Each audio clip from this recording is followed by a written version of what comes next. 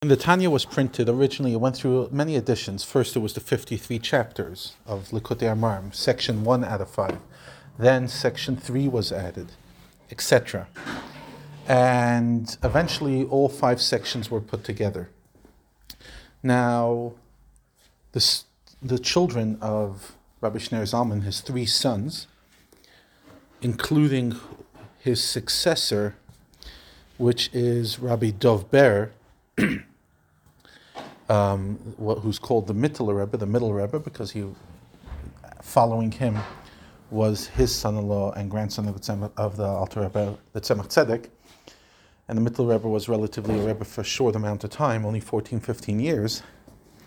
So the 3 sons, Rabbi Dov Ber, his brother Chaim Avraham, and his brother Moshe, who had a very interesting life, famous debate with non-Jewish priests, and eventually he won, and they didn't like it, so they persecuted him, so he had to go in exile, and he died in exile many years later. A very unusual life. So the 3 of them went ahead to publish this book.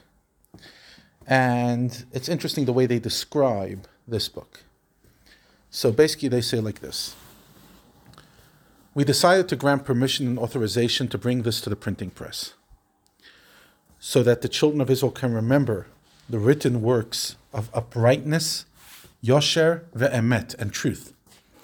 Words of the living God by our master, our father, teacher, blessed memory.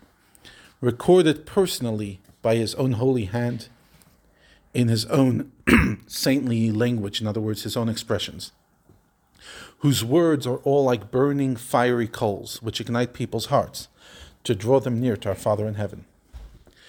These discourses are collectively entitled Igeret HaKodesh, the Holy Epistle.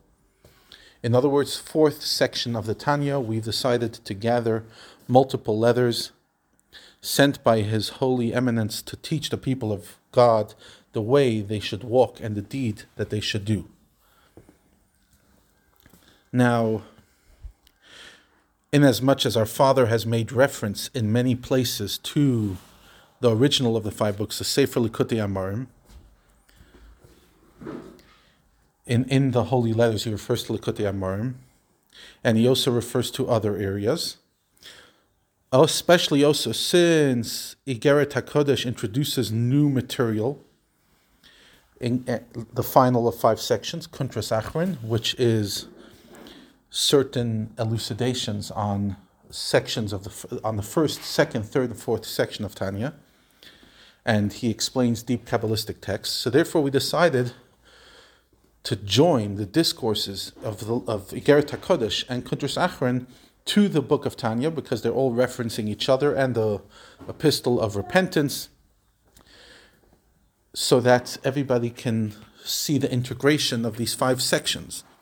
And then they finish off the way the other customary at the time, that nobody should copy this book, and the rights should be kept to the printer, so that the printer does not lose out from the investment into the printing.